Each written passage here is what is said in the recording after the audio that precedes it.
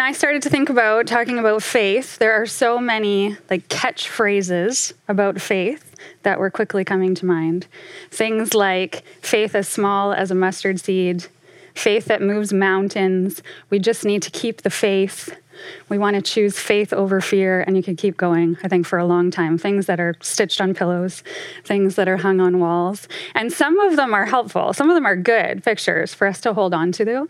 Some of the phrases that we know that would kind of come to our minds around faith are not helpful, are not true to the faith that we want to talk about.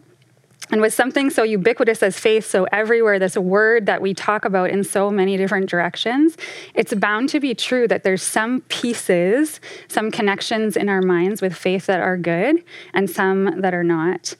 And we can start with one that I would argue is slightly less helpful than helpful, and this is this phrase of inviting Jesus into our heart. It's not a phrase that we would use in Kid Max in the meeting house anymore, and that's for a couple of reasons. And then I started looking at where did this even come from? Because for sure, when I was growing up, this was a phrase that was used in church, in vacation Bible school, in these different contexts, this invitation to invite Jesus into our heart. And it's not that it's so bad, but it just is a funny history of how we got here. So I was reading a bit about it. I was talking about how in church history, back to the 17th and 18th century, there were preachers that were using this phrase of Christ coming into our heart, Christ coming into our heart. And it became just a popular kind of turn of phrase. And then as we move into the 19th century, a lot more emphasis started being placed on a personal decision to follow Jesus, what I choose. And so this language of me making a choice to have Jesus in my heart as part of my life. And it really is in children's ministry, in ministry to kids, that we come up with this phrase of inviting Jesus into our heart as an adult way of trying to explain something that was happening. But interestingly, I can tell you as a parent, as a kids pastor, that it's not that helpful for kids because it's a metaphor, it's an image. And that's actually very hard for children to grab onto because we're not literally talking about Jesus moving into our heart. It's difficult for kids to understand. So that would be an example of some language around faith that is not necessarily super helpful, despite its best intentions. And another thing around it that we can question or we can start to think about is this idea of faith being a one-time decision. Because that's also the way that we talk about it a lot of times. Have you made a decision to follow Jesus as if it's a one snapshot thing, and then that's all that matters? Meredith Miller is a pastor and a Christian writer, and she questions this idea of limiting faith to a one-time decision when we're talking about it. And she draws this parallel. She starts to question it by also looking at the concept and this picture that we have used a lot of times in church explanations about faith being like a wall. And so we've talked about faith as a firm foundation and faith being this wall. So we start with a firm foundation of faith, and then we learn more and more about who God is, and we build this wall of faith, one brick. As our knowledge grows, as our faith grows, we end up with a wall. And Meredith Miller is saying that this is problematic, potentially, because the way that a wall works then is that if we take out one of those bricks, if there's one piece of our faith that is called into question for whatever reason, there's a hole in the wall. And if you do that a couple of times, all of a sudden, the wall can fall down. The wall can fall down. And so she suggests in a book that she has written recently, and the book is talking about ways that parents can talk to their kids about faith, and it's beautiful, but I think it's so good for us as adults too. She suggests in the book that maybe instead of thinking about faith as a wall, as a linear, as a built structure that stacks on top, what if instead we think about faith as a web? And so she's talking about we have instead this idea of something that is woven. It's still created, it's still growing, it's also still anchored. It has to be holding on to something to be there, but it's this web of connections, these strands of different ideas and beliefs, and there's a flexibility to a web, there's a pliability to it, and that one, different than a brick, one strand can be called into question, can be removed, and it doesn't undo the integrity of the web in the same way that it undoes the integrity of the wall. And so it's all metaphoric language again. And in both cases, whether we're talking about a web or a wall, it really matters what's the grounding, anchoring thing behind this principle that we're talking about. And so in either analogy, in either picture word, it's Jesus that matters the most. As the foundation, as the anchor, as the grounding, this is the thing that matters the most. And we're going to come back to that again as the most important piece. But it also matters how we talk about faith, how we picture it in our minds, the way that we teach about it to kids, the way that we talk about it as adults that are learning together. It matters how we picture it and what our understanding of faith is, because it's how we engage with our belief. It's how we engage with Jesus. Oh, let me read this for you. This is a quote from Meredith Miller about that, so I don't skip it because her words are good. In a web, the things we know are like strands, all interconnected rather than being built on top of one another. There are still anchor points that hold the web in place. Oh, I said all of this. I quoted her directly. The structure is flexible, pliable, able to endure stress and even certain amounts of breakage while still surviving. Very good. So with these things in mind, how we picture faith, where it's anchored, what we want to take away about what faith is, let's take a look at Mark chapter 5. We're going to dig in to the story of the bleeding woman. So into the Gospel of Mark in chapter 5, and this story, you will find it beginning at verse 25.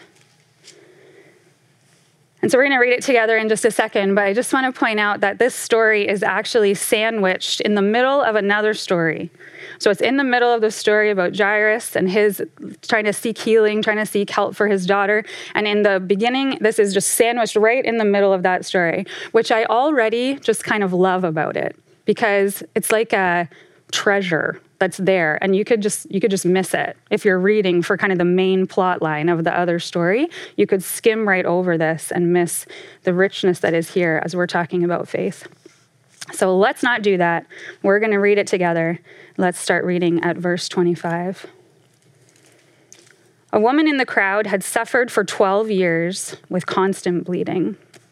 She had suffered a great deal from many doctors, and over the years she had spent everything she had to pay them, but she had gotten no better. In fact, she had gotten worse. She had heard about Jesus, so she came up behind him through the crowd and touched his robe, for she thought to herself, if I can just touch his robe, I will be healed.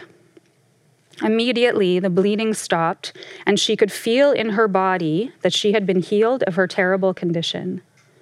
Jesus realized at once that healing power had gone out from him, so he turned around in the crowd and asked, "Who touched my robe?"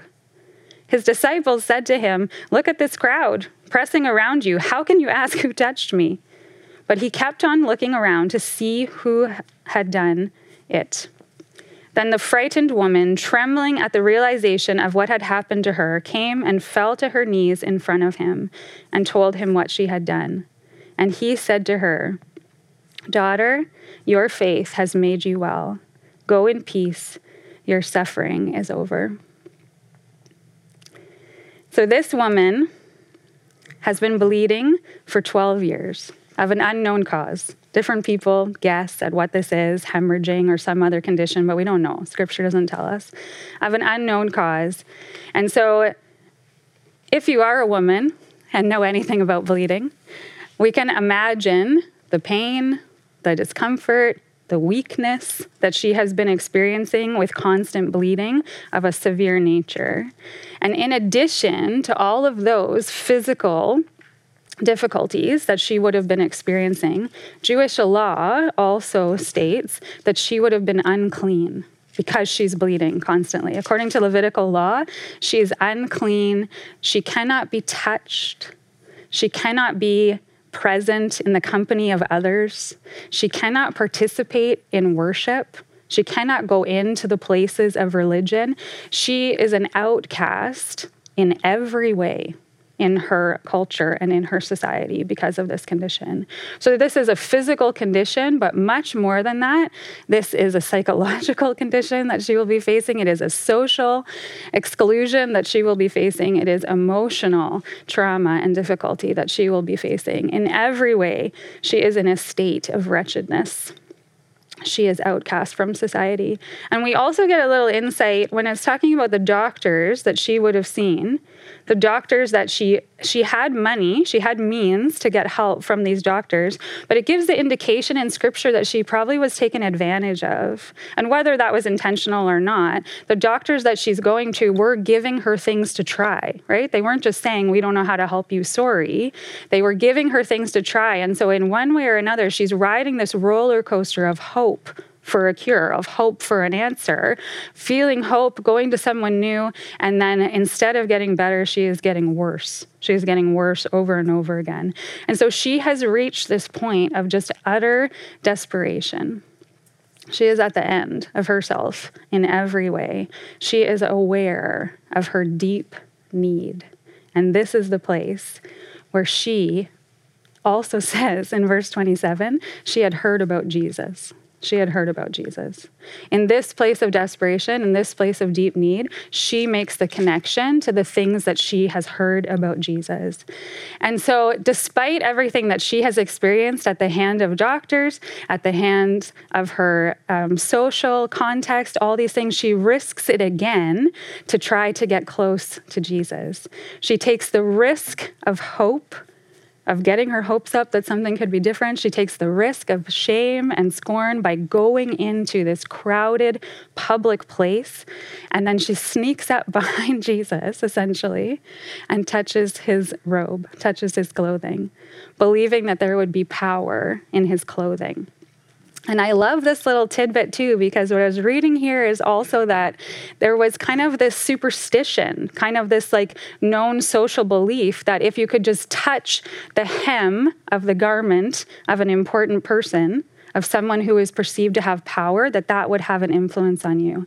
So she's coming to Jesus with this kind of fascinating mix of some kind of hope and belief in what she's heard about who Jesus is, but also this superstition that's just coming from her cultural experience. And she comes with both of those parts. It's messy. It's just real. She doesn't have it all figured out. She's in a state of not really knowing, but she comes with what she does have into the presence of Jesus, and she is healed. She is healed. There's also this combination in her, I feel, of courage and boldness to move into this space where she is not welcome, where she is not meant to be. But then there's also in her person and in her demeanor a fear and an uncertainty because she comes from behind, right? She's bold to enter into the space, but she's also sneaking. She doesn't want Jesus to see her, and she's just trying to touch it from behind. And so again, this duality, this space for the fullness of what she is experiencing. Courage and fear together, boldness and uncertainty all at once. And I love the picture that this begins to paint for us of how we can look at faith, because there's room. There's room for us to be as we really are in this kind of faith. And isn't that good news? It's room for places where we can say yes to the things that we do know for sure, the things that we're hoping for and the things that we're longing for, but there's also space for places that are not yet figured out, that don't yet make sense, even where we have it wrong. There's room for that in this kind of faith that comes to Jesus and that leads to healing. This is the web, right? This is the flexibility. This is the many strands that are anchored, but also that create room for growth, that create room for regrowth, that create space for both certainty and questions. It creates space for both being and also becoming. So let's get back to our bleeding woman. She touches Jesus' robe, his hem, and she is healed. And Jesus knows. He knows right away, and he pauses, turning around to see who has touched him. And so as a result of her belief, of her faith in this moment, there becomes this relational connection between her and Jesus. When she touches his hem and she's immediately healed, she knows immediately that she's been healed. Who knows how? Jesus knows immediately that she's been healed. So they now have this relational connection in this moment where they both know. Jesus responds to her faith. He honors her faith, and she is healed. And in her touch, her choice to move to Jesus brings her faith and the person of Jesus together in that moment. So they're both active in this, right? She's choosing to come to him. Jesus brings the fullness of who he is. And in their relational connection together, this results in her salvation. This results in her healing. This results in everything that she needs in that moment as her faith meets Jesus in real time. Another really significant piece for me as we read this story is to notice that at the beginning of the story, throughout the story, the woman is unnamed. She's unnamed. She's just called the bleeding woman. And this, again, is in contrast to the story that it's sandwiched around, where Jairus, we have his name, right? He is a man. He is a person of position. He is a person of significance. He is known. He is honored. He sought out Jesus, and Jesus is going with him. And this woman is no one. She has no identity. She has no name. But in the moment of healing that happens, in her moment of faith, in her moment of relational connection with Jesus, she is healed, and she is also named by Jesus. And what does he call her? Daughter. He calls her daughter. This is the only time in the Gospels that Jesus calls a woman daughter. And so this is not only a name for her, this is a full, complete identity for her. She is now blood with Jesus. She is in his family. She is his. She is known. She is named. She is redeemed. She is welcomed with grace and healing. And she is in the family of God. This woman who has not belonged for her life, right? For these 12 years that she has not belonged to anyone, Jesus says, you are mine. You are seen. You are mine because of your faith, because of coming to me. Jesus calls her daughter, and he says, go in peace. Go in peace. And so I was reading about this too, and it was saying that this is the phraseology is a very common Jewish goodbye. Go in peace, just like the way, not a greeting, but the opposite, right? Like when you go in peace. A common Jewish phrase when you're saying goodbye.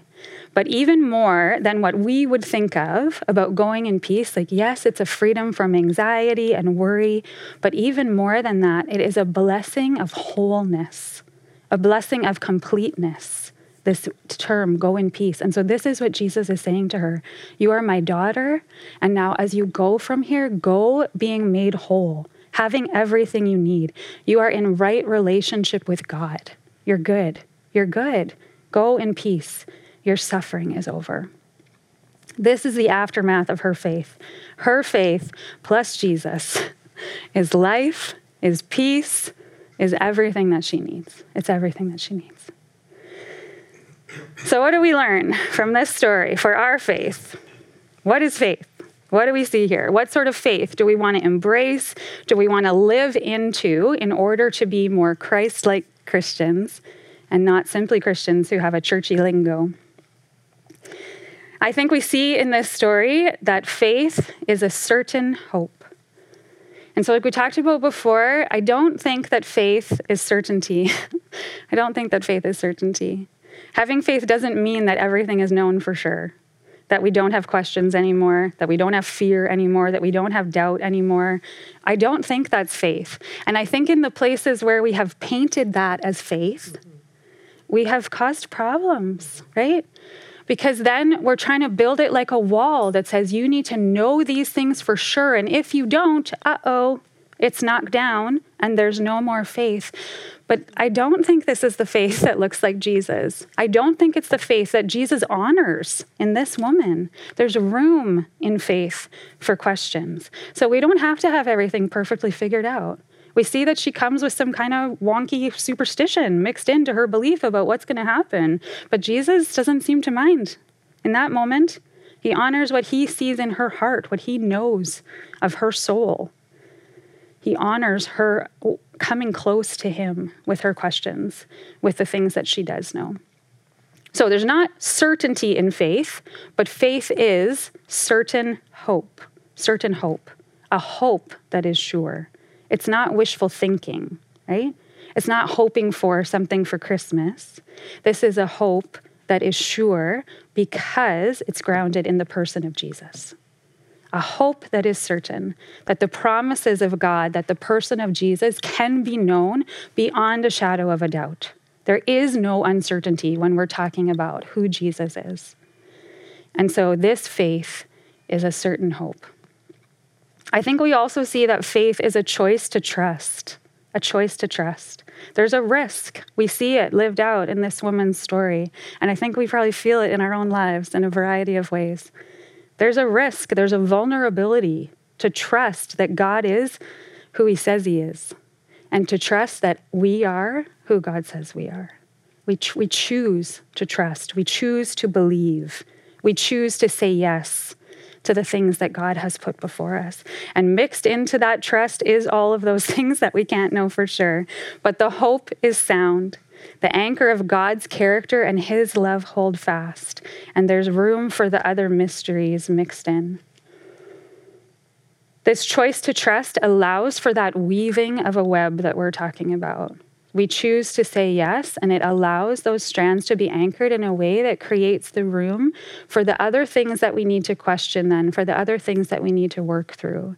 And when we trust in the character of God, when we trust in the things that we know for sure about who Jesus is, it allows some of those other questions to be held with less severity then. Because we do know some things for sure. We do choose to trust, and it allows that flexibility. It allows the possibility of other things being undone because this choice to trust in God will not be. And faith is a relationship with Jesus. So we saw this as we're reading through that story. This is the woman and Jesus together. It matters who our faith is in. It matters who our faith is in more than anything else. More than anything else, it matters what our faith is in, who our faith is in. Because we can have faith in a lot of things, right? We can have faith in a lot of things. But it's not the faith that's creating the solidity. It's the person of Jesus. And we have seen this. We've lived this, I'm sure, in all of our lives. Sometimes we've put our faith in people. We've put our faith in leaders. We've put our faith in outcomes, in a specific outcome that we're praying for, that we're hoping for, that we're believing for. We've put our faith in plans, in things that, that we think are good. And why wouldn't we hope for that? Why wouldn't we long for that? We've put our faith in those things coming to be. And all of those places where we put our faith will surely fall down. Will surely fall down. It is not the place where we want to put our faith. But when our faith is in the person of Jesus, it is the kind of hope and trust and love that brings healing, that brings wholeness, that brings everything that we are longing for, that brings everything that we need. And so it matters where our faith is. It matters where we're believing there is certain hope, where we're putting our trust, where we're investing in relational knowing of God. It matters where our faith is. I brought this box. It's really old. And I was looking at it today, and I think it's actually growing stuff on the outside. But that's not the point of the story. This is a box of letters that belong to my mom. And I know I've shared some pieces of my story and my family's story at different points, but I have a fairly ridiculous heritage of cancer that runs through my family. And my mom died of colon cancer when I was 7.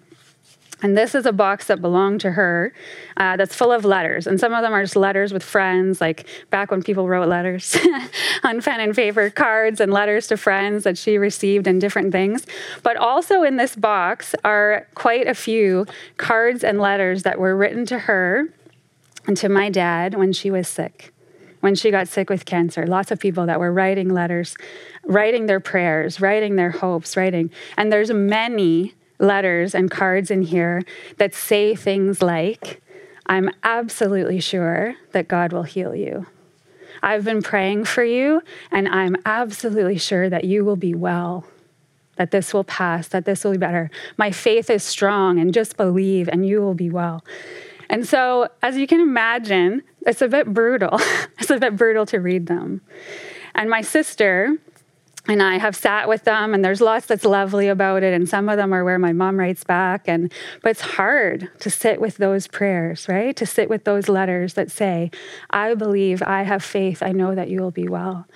But through different times of processing about all the things that have happened in this particular piece of our story, my heart has settled at a place where I actually believe those prayers have been answered. Not in the way that those people thought they would, not in the way that we would have hoped for, but those prayers for healing, for wholeness, for life, for saving, they have been answered. They have been answered for her, just not in the way that we necessarily would have chosen. But I do have absolute confidence that she has been healed, that she is with Jesus, that she is restored, that she is whole, that she is experiencing abundant life with God. I believe, in fact, that Jesus looked at her and looks at her and says, daughter, your faith has made you well. Go in peace. Your suffering is over. And the reason that my heart has been able to settle there is because of my own faith.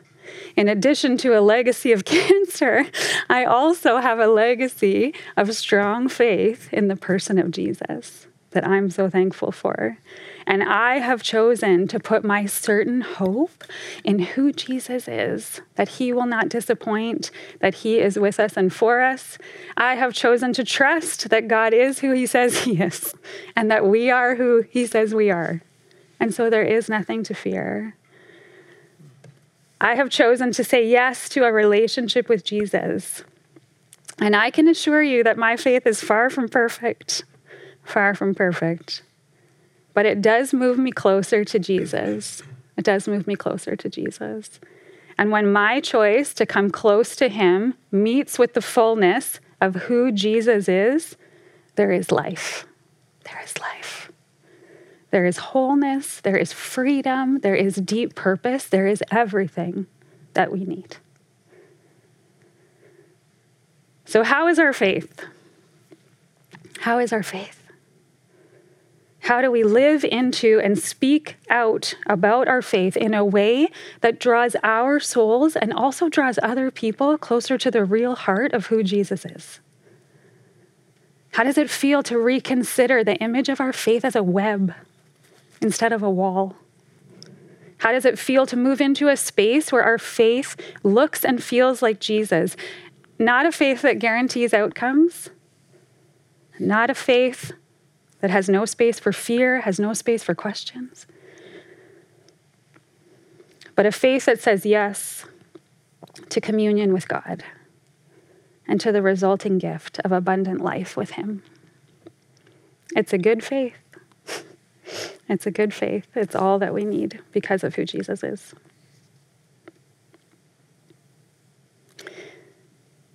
Why don't you take a deep breath, and we will, and I will too. And we're going to just take a minute to sit and receive, sit and reflect, sit and let settle the things that God is speaking. You can close your eyes if you like, take a couple of deep breaths.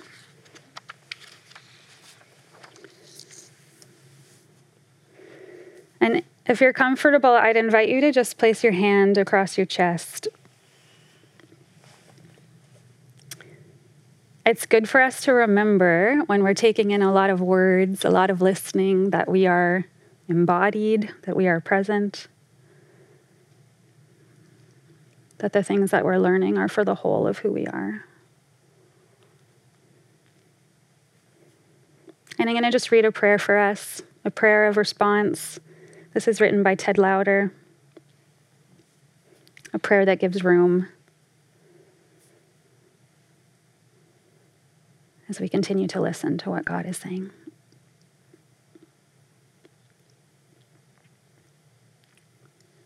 Eternal God, lead me now out of the familiar settling of my doubts and fears,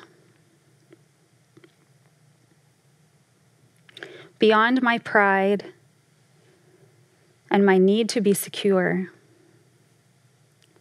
into a strange and graceful ease, with my true proportions and with yours.